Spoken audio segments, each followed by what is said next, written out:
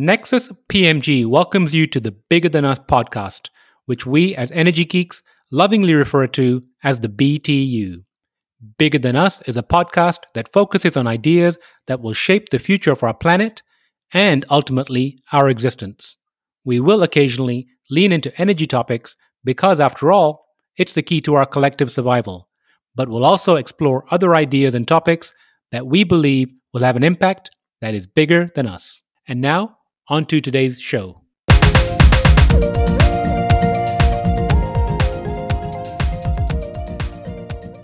Hello, and welcome to the Bigger Than Us podcast. I'm your host, Raj Daniels, and today I'd like to welcome Arno Borsamo to the show. Arno is the founding partner of Island Impact, a social enterprise that aims to bring positive impact to small island states through initiatives in sustainable development. He is also the former director of the United Nations Development Programme Center of Excellence for Small Island Developing States. He is an experienced knowledge strategist with a passion for turning knowledge into action, preferably knowledge related to island opportunities in energy, water, climate, tourism, waste, ocean, and biodiversity. Arno, how are you doing today? Good morning, Raj. I'm doing very well. How are you doing? Arno, all well on my end. Thank you for asking. Arno, where in the world are you? I am in Washington, D.C. right now. And how's the weather out there? That's a good question because I'm sitting in my basement and I've been doing calls since 8:30. But I think the weather, I think it's nice. It's a bit of strange. I guess it's summer now, but it's been raining and then very sunny, and it's been all over the place. And how are things for you during this pandemic? I'm not complaining. A lot of my work was already quite flexible and from home. So for me, the biggest change was having the kids at home. Trying to get on online learning and keeping their learnings up. That was the biggest difference. So also managing them, but definitely not complaining compared to what some of the other folks are going through right now. I'm glad to hear you're doing well, and I'm figuring that Washington's about to become a very interesting place later this year. Yes, I hope in a good way, but yes, no. It's although it's interesting when you live here. Sometimes it's the last thing you see. It's I think that the Chinese have a proverb for that. The last thing a fish sees is the water in which he swims. So sometimes you're so in the middle of it that you just don't even notice what you see on the news. I agree and know what you're saying. Absolutely. So Arno, I like to open my show by asking my guests the following question. If you were asked to share something interesting about yourself, what would it be? I think what probably would be good for others to know is that I'm really a third culture kid. Why do I think that's interesting? Is because I think it explains a lot about how the things I do, the way I look at the world. So I am Dutch. My parents are Dutch, but most of my life I lived abroad, but I went to American schools. So it was always a very interesting combination between having a Dutch family at home, going to an American school with a lot of international kids, but then living in a country like Dubai or Chile or Portugal. So I think, and it has really obviously affected the way I look at things and the way I connect with people. But also, very, very weird things in my past. Like I learned to play hockey, to skate and hockey in Dubai when I was a kid. So, That is interesting. I've never heard the term third culture. Is that a common term? Yeah, it is. It is. It's basically, and they call it third culture kids, although it can also refer to adults. But it's basically people who mostly grew up in another country than where their parents are from. I guess they're kind of creating their own culture because they're combining things that they get from their own family and from the country. And then in my case, I went to American school, so I got some of the the American and the high school and middle school flavor from that. So you got your taste of globalism at a very young age. Yes, yeah. Due to no fault of mine, I mean I was lucky, but it does, and that's why I mentioned this as an example of what is interesting, because it it has it has made me someone who is I'm always very curious on the one hand, and on the other hand I get along with just about everyone. I'm very comfortable in very different settings, and I think that goes back to the way I grew up. I agree with you. So I grew up in London. My parents are from East Africa, but we have an Indian heritage. And the word I've used over the years is the ability to almost be like a chameleon and adapt Right. to the different environments. So you're also a third culture kid. I didn't know it till today, so I appreciate you. No, there have been a lot of books. I think since this came up in the '60s, a lot of books written about it, and I mean it's because it brings opportunity, but it also brings challenges. Because in the end, and I'm not an expert on this, but in the end, I believe it means you yourself have no culture of your own. You know a lot about a lot of cultures of others, but very often they don't. It's hard for them to say, what is home. So, not that this show is a therapy session, but you hit the nail on the head. And I've recently told people that I often felt like a person, a man without a home for many, many years, even being in London and then being in America. And the thing that's made me really feel like where I belong is after getting married and having children, because I have like a permanent place in someone's life from that perspective. Yeah, it's similar to my answer is usually wherever my family is. Yep. So I live in DC now, but for the last 4 years I was living on Aruba. I'm totally comfortable there. Totally different environment. Small island versus a big city like DC. But so wherever the family is for me is home. Well, I really appreciate you sharing that enlightenment regarding third culture. So, switching gears a little bit, can you share a little bit about your current organization? Sure. So it's a pretty recent initiative. So it's called Island Impact, and it's a social enterprise working for small island states, and trying to do projects that really have a positive impact on the ground. And it might be good to give you a little bit of background. So those years while I was on Aruba, I was working for the United Nations, and I set up and ran a center of excellence for small island developing states, of which there are many around the world. From Fiji to Jamaica to the Seychelles, and so while I was on Aruba, I was basically looking for good examples from small island states, things that they were doing that was really helping their development and helping them prosper. Trying to capture those examples and then re-sharing it with all the other islands.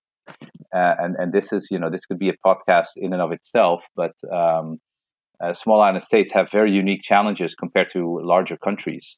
And so for them, it's even more important to make sure that if one of them has found a solution to something, let's make sure we capture that, we package it, and then we share it, so that all the other islands can, not reinvent the wheel, not use resources unnecessarily because it's already been invented.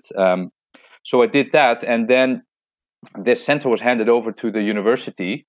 And I then said, this work for islands, for many reasons, has really caught my interest and my passion. Even I want to keep doing that. So with others, I said, okay, let's create an entity that does these projects, but perhaps even more than for the larger, organizations like the UN, make it very practical, so that there's always very concrete, tangible deliverables on the ground. Which, not to say that the UN doesn't do that, because of course it does, but there are also a lot of conferences and reports being written that sometimes don't lead to real impact. So that's what I'm doing now, and we're doing a very diverse range of projects we're involved in.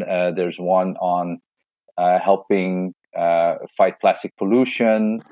There's another I'm involved with on how can you make islands interesting for digital nomads. And now with more and more people working remotely, how can you make islands more interesting for remote work, right? So, I mean, just look at some of the big companies in the US who have told their now with the crisis, who have told their employees, you don't have to go back to work, just work from home until the end of 2020.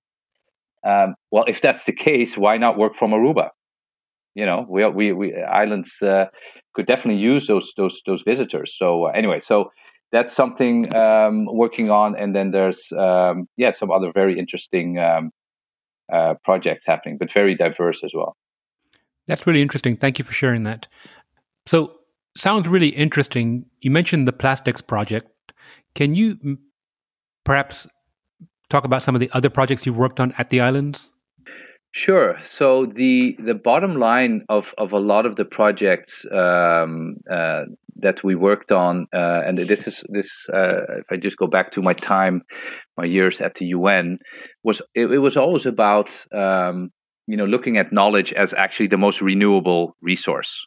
The nice thing about knowledge is that the more you share, the more you have, as opposed to a lot of the other what you call production factors. Right? Usually, when you share something, you lose half of it, but in knowledge, is actually exponential. So the idea was that we share knowledge between islands, and we did that in many different forms. We organized webinars. We did a full online course on renewable energy for small island states. We had there's a very popular newsletter, and one thing we also did, instead of creating big events where all the island stakeholders, all the people from working on islands had to come together, which is quite a challenge often because islands are far between, and logistics are quite fragmented.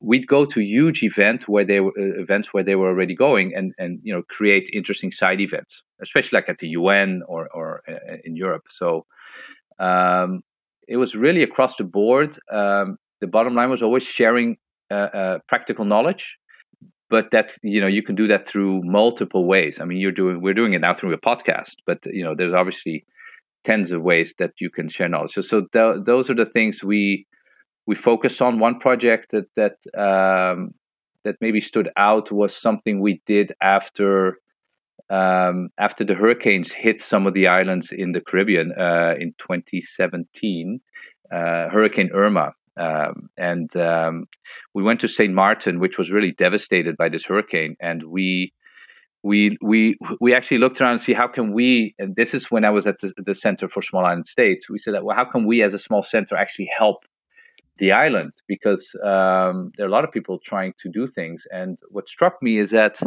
at a high level, there were a lot of government, World Bank discussions about, getting funding, doing big projects, but on kind of at the street level, a lot of the people in St. Martin, they had the energy and the ideas to do things, but they didn't know where to start. So what we did, we called it the Build Back Better Week. And we actually just invited anyone who had a good idea or wanted to contribute to rebuilding the island to come to this event. And we had a 3-4 day hackathon that came up with a lot of ideas that for not only rebuilding the island, but also ideas that linked well with the Sustainable Development Goals, and also helped in diversifying the economies. This is one of the issues in islands, is that very often there, one sector, which is tourism, is perhaps the only sector, which means that it's no surprise that Aruba, which has which is about 90% dependent on tourism for GDP, now that there's no tourism, I mean the whole economy is at a standstill. Anyway, so that's one project example where we went in and we did a hackathon type activity where we really tapped into that energy from all these individuals, from government, from private sector, NGOs, to come up with these great ideas. And some of them, went on and became companies. And So yeah, that's one example of things we did for islands. Couple of things you said there that I really liked. One regarding knowledge being a renewable resource. I think that's a fantastic perspective. And the second thing regarding the Build Back Better week, I almost feel like, we as a country could implement something like that towards the tail end of perhaps, this COVID pandemic, and essentially local governments or local universities open the floor to almost everyone or anyone from the citizenry to contribute and say, how can we build back better and stronger? So I really like both those concepts. Yeah, no, I agree. But don't underestimate the powers that be. Very often, it may seem obvious to everyone that this is the time for change and to do things better, right? And to do things that we may have wanted to do for a long time. I mean, just think of a lot of the initiatives to fight, to offset climate change. But then it does take mindset change as well. And what I've often seen, not only on islands, but when sometimes it needs a crisis to get people thinking differently.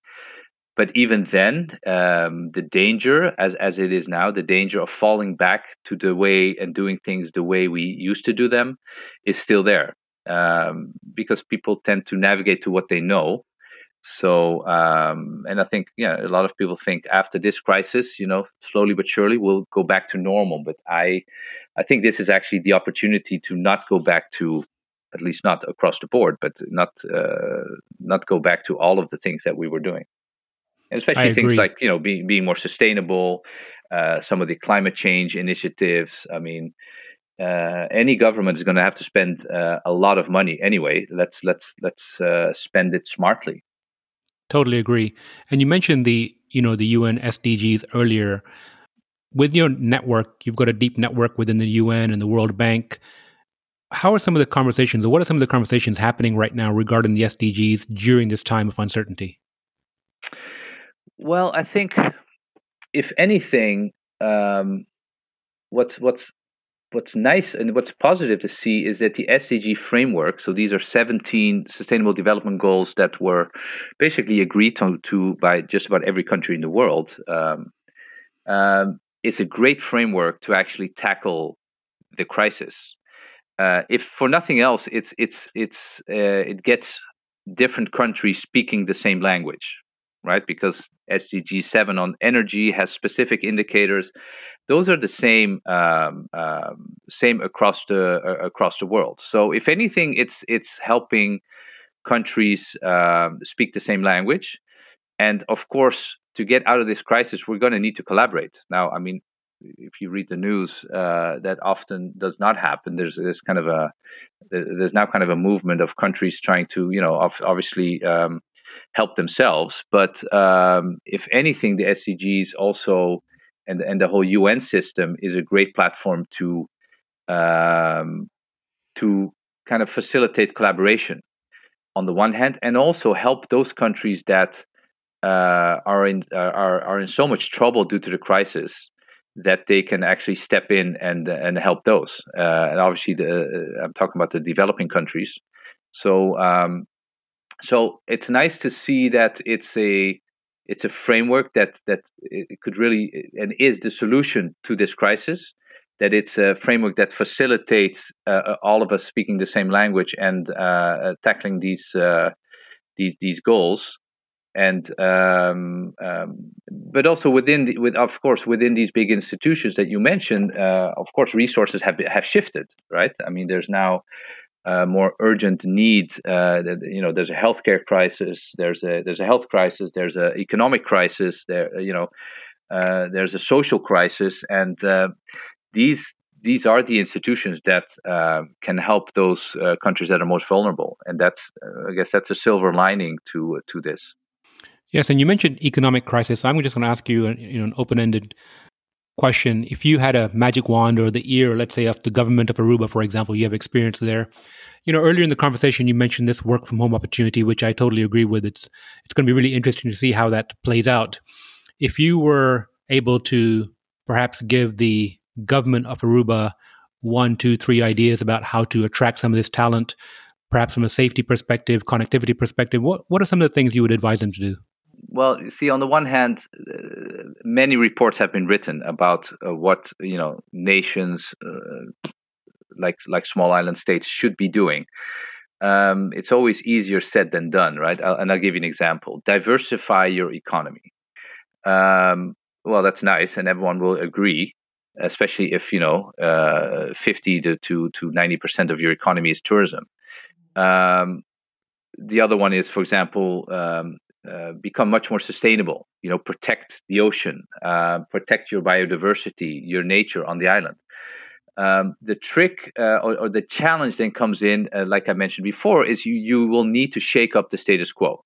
You will need to, if you, for example, if you want to create some kind of a waste to energy initiative.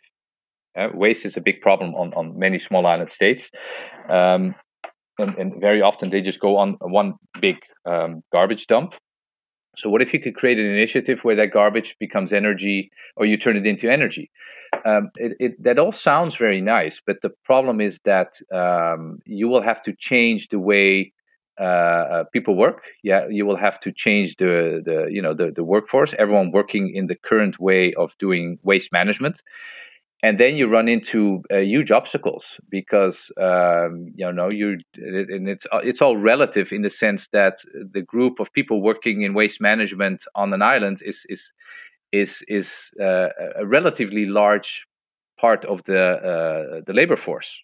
So if you have them protesting the change, then anyway, this is all to say that a lot of the advice is very obvious, and people will all agree with it. But getting it done is the big challenge. But I do think, back to your original question, I think countries should go back to their, if they've kind of digressed, but they go back to their unique selling point. So what sets them apart from others? And if for the Netherlands that is trade, if for Aruba that is beautiful beaches and safe and happy people, if for Colombia that is coffee, I mean, but go back to, especially now in times of crisis, go back to those unique selling points. What makes you as a country unique, and build on that. And because very often you see that it's kind of digressed, and on some of the small island states,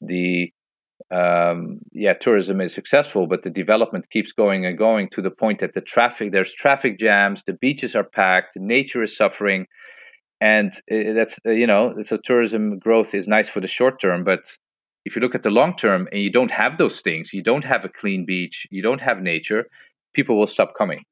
So, but my advice would be go back to your unique selling proposition. Secondly, look at global trends that you can tap into. I already mentioned the idea of the digital nomads, or now remote workers. I mean, let's be honest. If you could work anywhere in the world for a few months, why not on a beautiful white beach on Aruba, right? I mean, it's all you need is connectivity. You need coffee or tea, and it's just fabulous. And so that's a trend. More and more people are actually not working in offices. So that's a trend. In this case, small islands could tap into, because they are fabulous places to work. If you create that model in a smart way, you're not taking jobs from people on the island, because you're actually doing remote work, right? Your employer is actually somewhere else in the US or Europe. Anyway, so that's and there's more trends like that where I think islands could definitely tap into, and in energy, also in tourism, making tourism more sustainable. So go back to your unique selling proposition, and then also look at trends that are happening worldwide that you can leverage at this time. I appreciate that. And speaking of going back, the crux of our conversation is the why behind what you do. So what's driven you all these years to, be part of all these social endeavors and even to, launch your current organization? Good question.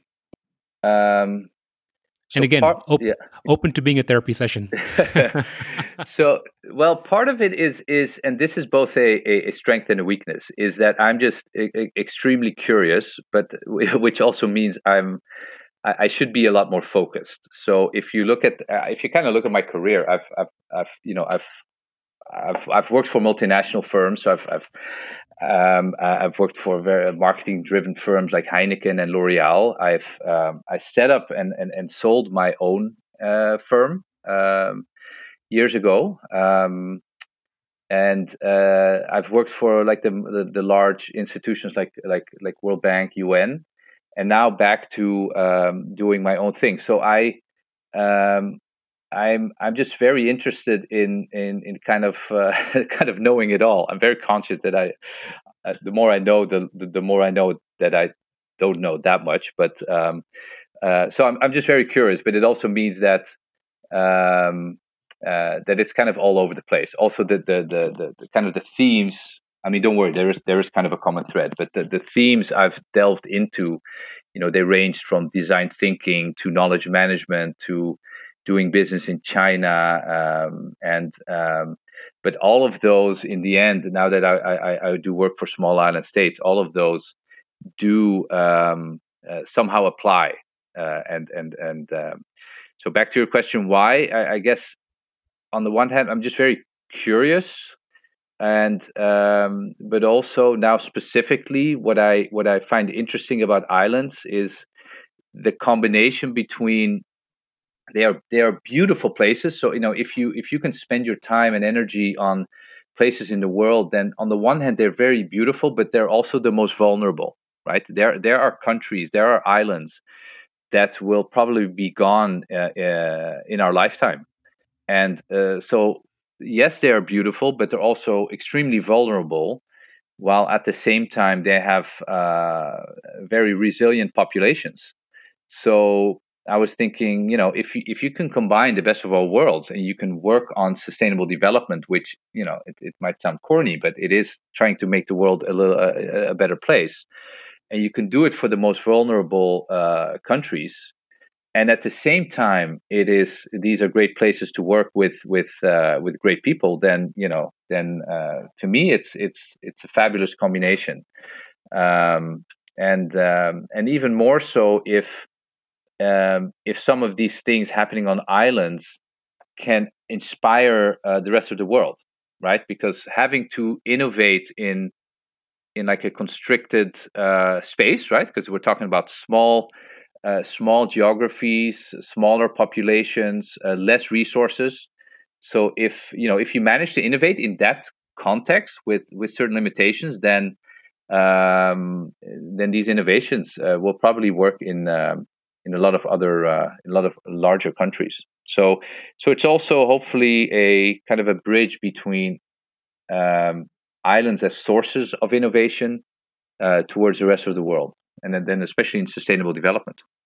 So it doesn't sound corny at all, and it's interesting because I'm just curious from a broader perspective. I feel like, you mentioned, actually, I'm reading from your bio right here: energy, water, climate, waste, biodiversity. With your background, you could be focused on trade or finance, but the part about wanting to, leave the world a better place or make the world better, I think that is a common thread that I see a lot of individuals. And perhaps, I'm very fortunate because every day or every other day, I get to speak to someone like you who's an optimist and sees the potential for doing so.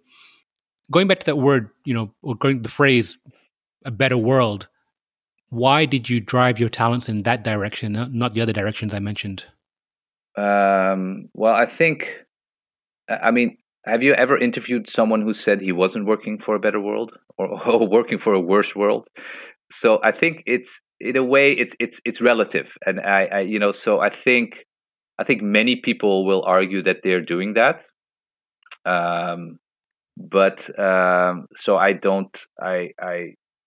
That's why I said it was corny, and I know it's not corny, but I mean, I can name tens things that I myself should already be doing better, and that or that could be inconsistent in terms of making a better world. So I'm very aware of sometimes the hypocrisy of people saying, they're working for a better world, but then I don't know, they're driving a huge SUV, or I have a little electric car, by the way, but so that's why I say it's corny, because I mean, I don't even want to compare myself to someone who now, I don't know, is doing developmental work in sub-Saharan Africa in this time of COVID crisis. I mean, I just can't imagine. I'm doing this call from Washington D.C. The weather is nice, it's safe. I can walk to a Whole Foods and buy whatever I need.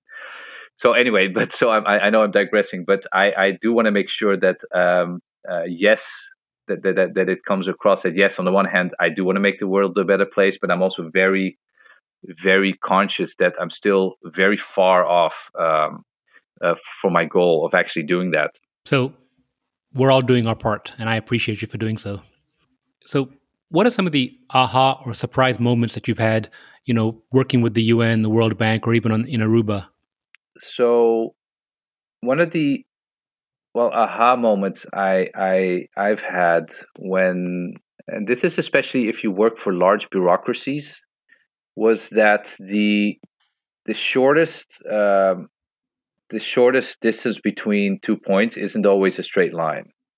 Which when I had my own firm, often kind of was. You want to get something done, you go for it and you do it.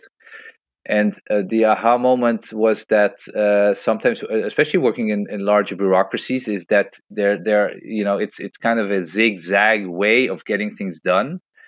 And that's definitely something I had to learn, that sometimes where going fast might be good in the private sector.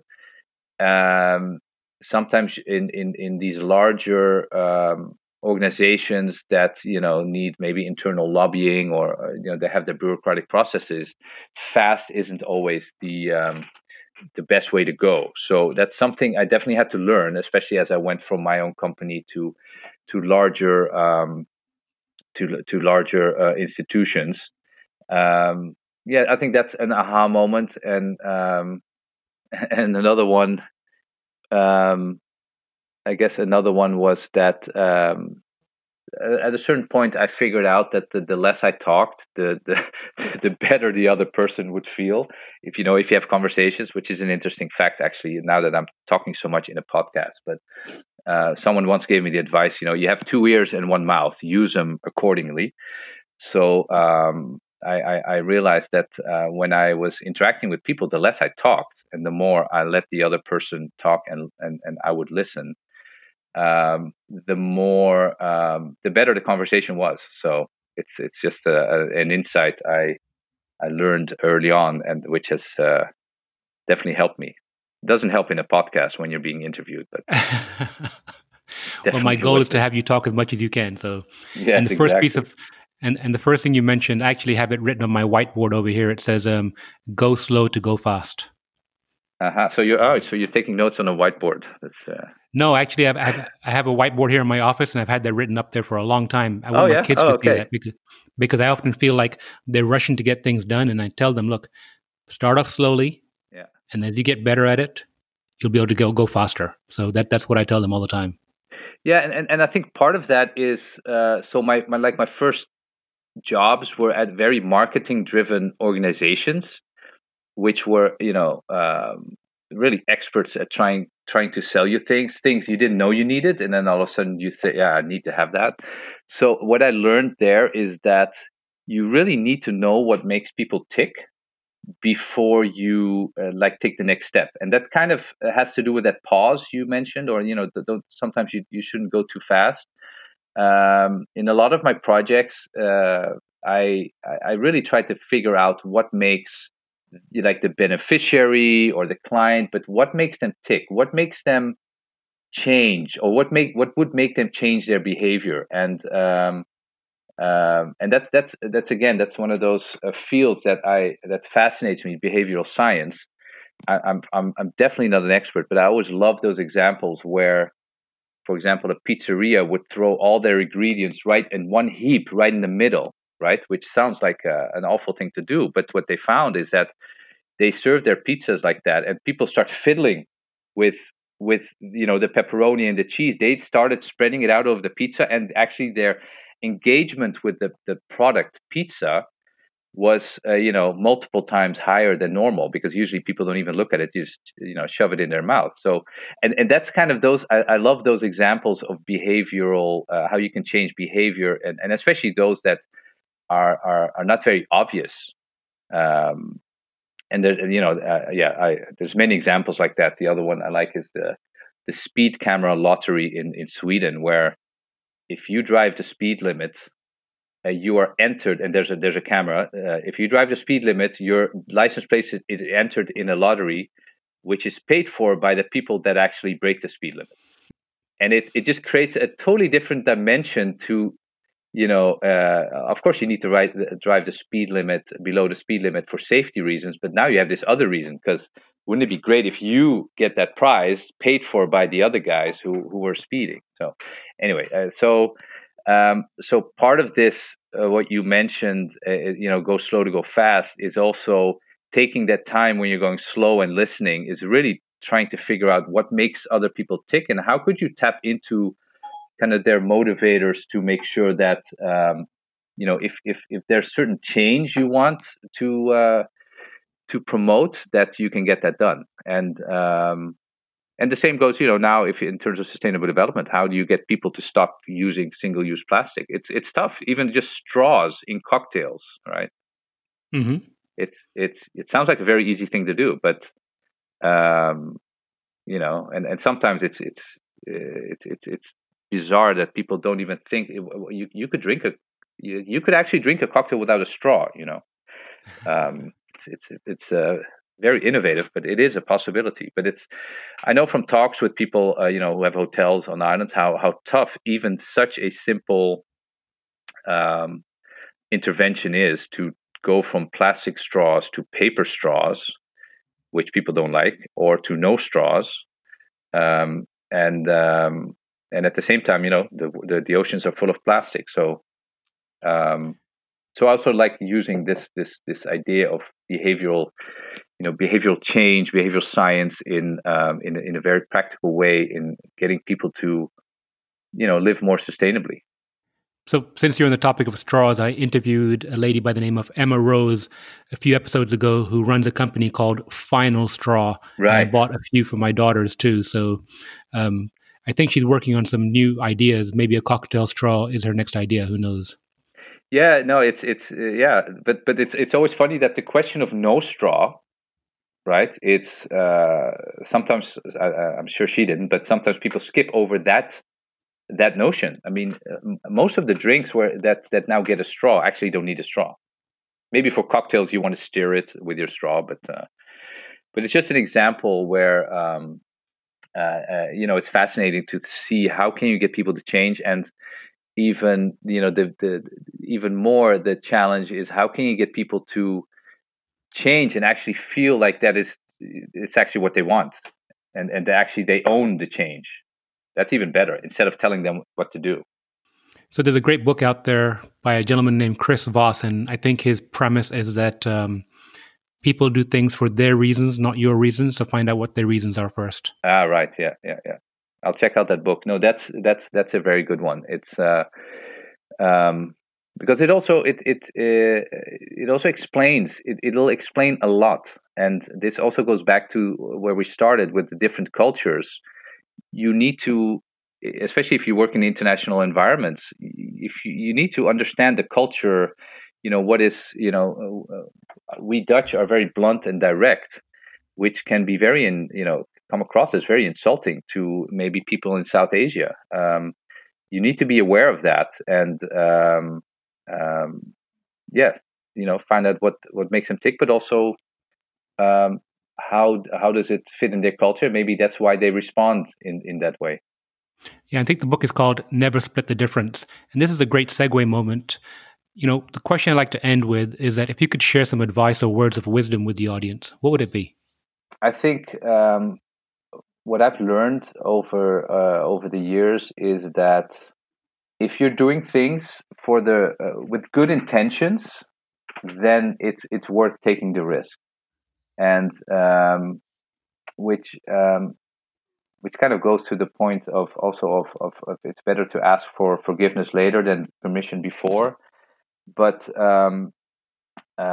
yeah, I've often talked to people who are thinking of doing things, or who think for some reason it might not create the right impression, or it might have a negative response. And I think my advice is always, if you're doing it with the right and honest intentions, then it's almost like it can never go wrong. Of course, you might not get the result you want, but it's a risk worth taking. And I think that also goes to to a lot of projects in sustainable development, where things need to change, and sometimes interventions need to be taken. But if it's done for the right reasons, then I think whoever's doing it should feel very, very comfortable. And yeah, it's why I like, for example, the Dutch historian Rutger Bregman, who he intervened at the World Economic Forum about taxes for the rich. I mean, he was sitting in a I don't know if you saw that scene online, but he was sitting in a panel, and they were all talking about a lot of different topics, philanthropy. And he said, the big elephant in the room is that all these rich folks don't pay their fair share. If they all would just pay their fair share, most of the problems in the world would be able to be funded. And he's he's an example of someone who he has good intentions, and he makes transparent what a lot of other people may be thinking, but don't dare say. And so I think, especially now in this time of crisis, where for a lot of people, of course, it is a crisis, but also for many people, it's actually a pause. People call it a reset button. It's really an opportunity to look at, what could you be doing moving forward after everything goes back to the new normal, and try to find that combination between what you're good at and what you love doing, and what the world really needs and wants to pay for. So yeah, I think that would be my piece of advice. I mean, take risks if as long as it's with good intentions and integrity. Thank you so much for that. And Arno, I've really enjoyed speaking with you. Is there anything else that we have not explored that you'd like to share before we go? No. I think it was a nice free flowing conversation. I mean, of course, there were a lot of things I didn't talk about, but I think maybe one thing, and I was going to say, but it was fun to do, which is actually one element I do always want to emphasize, that I think as we go forward, and as we see how we can make the world a better place, let's also not forget the element of fun. Like, I gave you two examples of behavior change, which are very, very random, but they both have an element of fun in there. And in the one hand, although the topic was traffic safety, and the other topic was how can you actually have people remember the pizza you ate, there was an element of fun. So I guess the only thing I didn't mention is that I think fun should be part of work, and the more we can try and facilitate that, the better. Well, I've had fun during this conversation, and I look forward to working shoulder to shoulder with you, building a better world and having fun doing it. Yes, likewise. So thanks for the invitation to talk to you, and we will surely remain in touch. Absolutely. Thank you, Arno. Thank you. Thank you for listening. And if you like our show, please give us a rating and review on iTunes. And if you want to show your support, please share our show with a friend, or reach out to us on social media, where you'll find us under our Nexus PMG handle. Bigger Than Us is a Nexus PMG production.